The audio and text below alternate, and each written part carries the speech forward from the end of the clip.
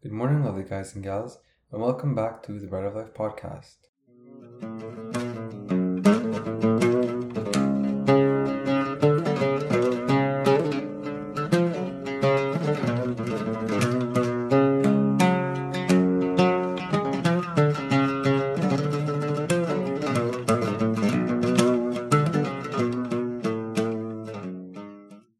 On today's episode, we're going to be discussing the trisagion, agios, and the prayers around the gospel.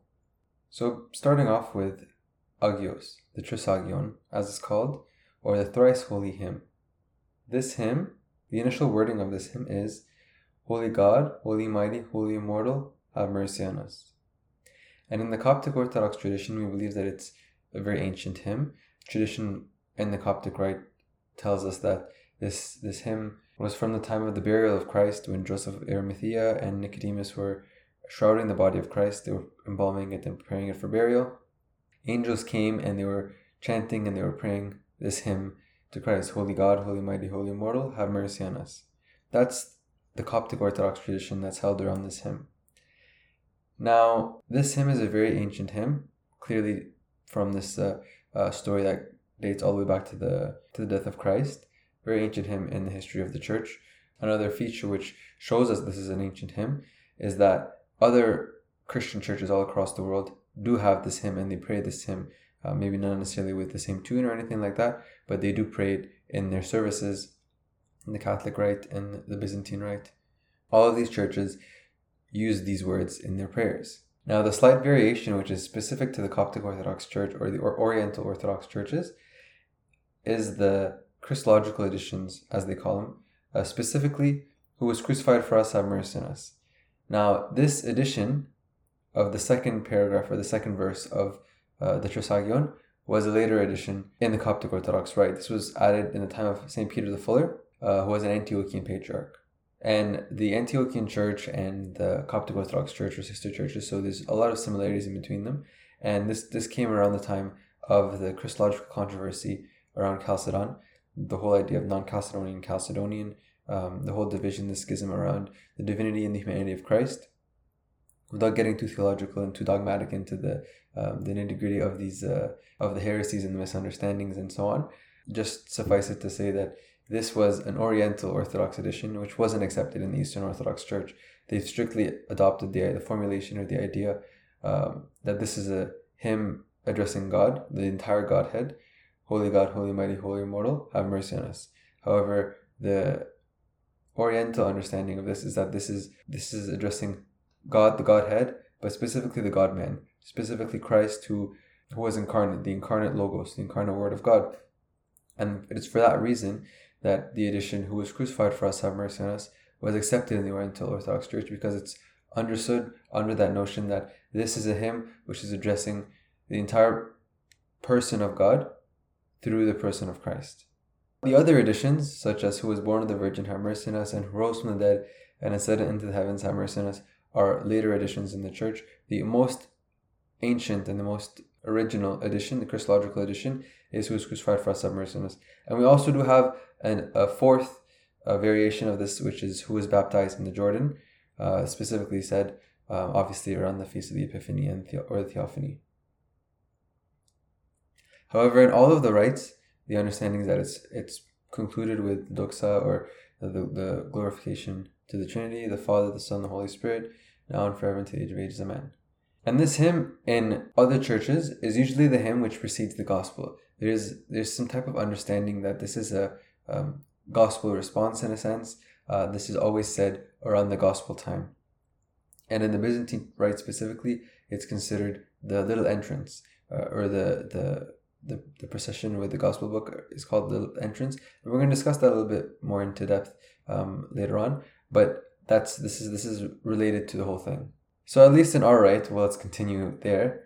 After the Trisagion, the priest begins with the Greek formulations. Let us pray, stand up for prayer, peace be with all and with your spirit. And then he begins the prayer before the gospel, which is the litany of the gospel. And as we've mentioned before in the previous episode, and we'll reiterate it again in this episode, the Synaxarium wasn't read at this point. The final place of it was read before the liturgy of the gospel. And Historians and scholars such as Pope Gabriel V, the 88th Patriarch of Alexandria, writes that even up until his time, which is around the 15th century, 15th, 16th century, the Synaxarion wasn't read, and the Litany of the Gospel was read after the Trisagion, after the Thrice Holy Hymn, which was right after the Acts. Having said that, the prayer of the Litany of the Gospel goes as follows. O Master Lord Jesus Christ our God, who said to his saintly and honored disciples and holy apostles, many prophets and righteous men, I have desired to see the things which you see and have not seen them, and to hear the things which you hear and have not heard them. But as for you, blessed are your eyes, for they see, and your ears, for they hear. That's the end of the quote which Christ says. And then this is our prayer. May we be worthy to hear and to act according to your holy Gospels through the prayer of your saints. Then the deacon exhorts everybody to pray for the Holy Gospel. Again, as customary in the Coptic rite, the congregation responds, saying, Lord, have mercy. After that, the priest continues with a prayer. Remember also our Master, all those who have asked us to remember them in their supplications and prayers which we offer up unto you, Lord our God. Those who have already fallen asleep, repose them. Those who are sick, heal them. For you are the life of us all, the salvation of us all, the hope of us all, the healing of us all, and the resurrection of us all. Then he continues inaudibly with another prayer, which is the conclusion of many prayers. And to you we send up the glory, the honor, the worship, with the good Father and the Holy Spirit, the giver of life, who is in essence with you, now and at all times and to the age of ages. Amen. Now there's an entire discussion around the psalm and the psalm chant, and we're going to skip that for a little bit because it's quite long and it's going to take its own episode, so we'll speak about that next week. But there's a procession around the gospel, procession with the gospel book, which is around the sanctuary. This is called the little entrance in the Byzantine rite, for example, but in our rite, it doesn't really have a name, but it's essentially the same thing. The priest processes around the altar, around the sanctuary, with the deacon walking backwards, and he's saying, bow down before the holy gospel of Jesus Christ through the prayers of the psalmist David, the prophet, O Lord, grant us the forgiveness of our sins. This is as he's sensing the gospel book. And then him and the deacon end up holding the gospel book together. So the idea is that now he's reaching for the gospel book to hold it, and the deacon is also holding it. And he prays this prayer. Lord, now you're letting your servant depart in peace according to your word, from eyes have seen your salvation, which you have prepared for the face of all people, a light to bring revelation to the Gentiles, and for the glory of people of Israel. One of the interesting things that I've come across in my studies around this specific part of the liturgy is that the priest and the deacon are holding the gospel book at the same time, because the priest is praying in faith the prayer of Simeon, the elder Simeon the priest, which he's saying, Lord, now you're letting your servant depart in peace. So there's some kind of understanding that at that moment, as he's holding the gospel book, the deacon is also holding the gospel book in case he actually dies, in case he departs in peace, as the prayers that he's saying, the deacon would at least be holding the gospel book and it would have fallen on the floor. So very powerful rubric, a very powerful rite that's going on that we often don't give enough credit to.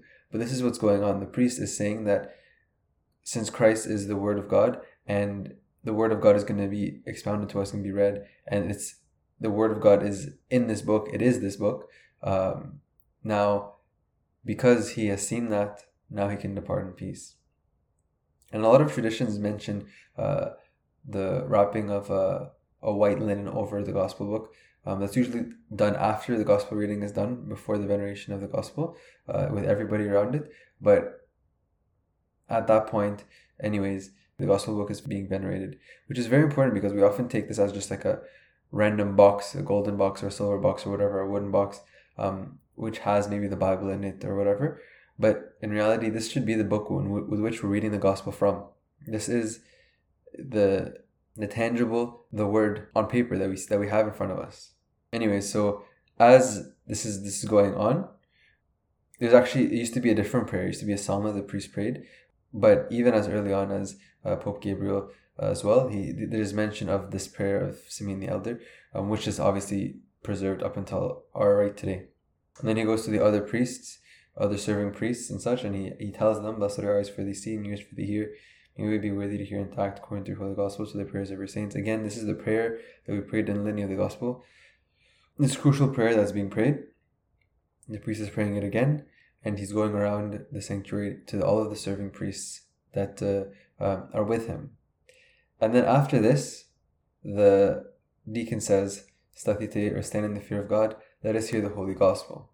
And then the priest continues and says, blessed is he who comes in the name of the Lord of hosts, Bless, O Lord, the reading of the Holy Gospel according to St. Mark. And then the response is, Glory to you, O Lord. Mostly just reading this because this is quite self-explanatory, but we're going to get into a little bit of the intricacies right now.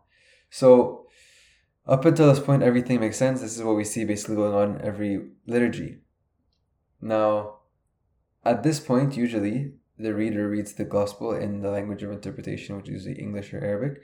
But the proper rite in Coptic reader is labeled as the Coptic Gospel. It's not nothing to do with the Coptic Gospel. It's just the original place of the Gospel. The prayer or the words are, Our Lord, God and Savior, King of us all, Jesus Christ, Son of the living God, to whom is glory forever. This is labeled under priest, but it's actually the reader. So after he says, to him is due glory forever, then the Gospel is read.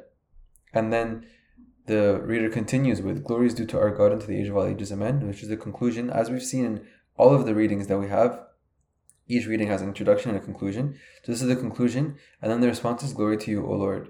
However, what commonly happens is that the priest begins and says Penchois, and then continues as Pio Penotipe, as if he's read the Coptic Gospel, and then the congregation responds in Glory to you, O Lord, which is completely random because there's nothing that's being read at the moment. Anyways, in Coptic reader at this point, the Gospel and the Psalm begins to be read. You might have noticed how I didn't talk about the Psalm up until this point. And that there's a reason for that, because the Psalm has no place to be read after this entire processing around the altar with a little entrance in the Gospel book.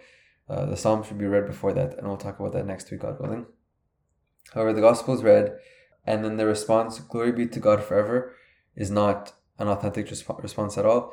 In fact, the translation in Coptic, or it's actually in Greek, is Luxasi Kyrie, and then the note in Coptic reader is, note of the correct translation is Glory to you, O Lord, which is, again, if you've noticed, that was the response that should be prayed right after the quote-unquote Coptic Gospel, which is labeled as that in Coptic reader. That's the conclusion there, because that was the only conclusion that was meant to be read. And then, after the Gospel is done, the priest begins a host of litanies. And this host of litanies might not be familiar to us because we don't often hear them or anything, but they're very, very common. These are all of the litanies that are prayed during the Great Lent. After the priest closes the veil of the altar, and after the prophecies are done being read, then the priest begins and says, O you who are long suffering, abundant in mercy and true, receive our prayers and supplications, receive our petitions, and so on. And then he says, remember this and that, and Lord have mercy, Lord have mercy, bow your knees, and so on. Like this whole scene of after the prophecies and during Great Lent of praying these litanies. These are the prayers that are being read after the Gospel is read. Sometimes they're actually prayed during the Gospel. So briefly, as we mentioned, after the Gospel was read, the litanies were prayed, which today are found in the Great Fast Prayer. And these prayers are, as we mentioned earlier, O you who are long suffering, said audibly, and then later on the three litanies came about as kind of a replacement to these things. So that's pretty much it for the Gospel. One thing that I actually forgot to mention at the beginning of this season when we talk about the Gospel is that, talking about the lectionary specifically, is that the fifth Sunday of every Coptic month, if there is a fifth Sunday, because it's not often, if there is a fifth Sunday, then the Gospel that's read on Sunday is the Gospel of the 5 loaves and 2 fish, because the understanding is that as God blessed the 5 loaves and 2 fish, and he made them abundant, likewise He's also blessing the month, and He's making an extra Sunday, an extra day of celebration of the resurrection. Mind you that all of Sundays oftentimes used to be the only time that they would have a liturgy. So an extra liturgy in the month, which was an extra blessing. So the spirit or the understanding is that it's the Gospel of the 5 loaves and 2 fish. And that about does it for today's episode. I hope it was beneficial. Until next time, God willing, Christ is within us.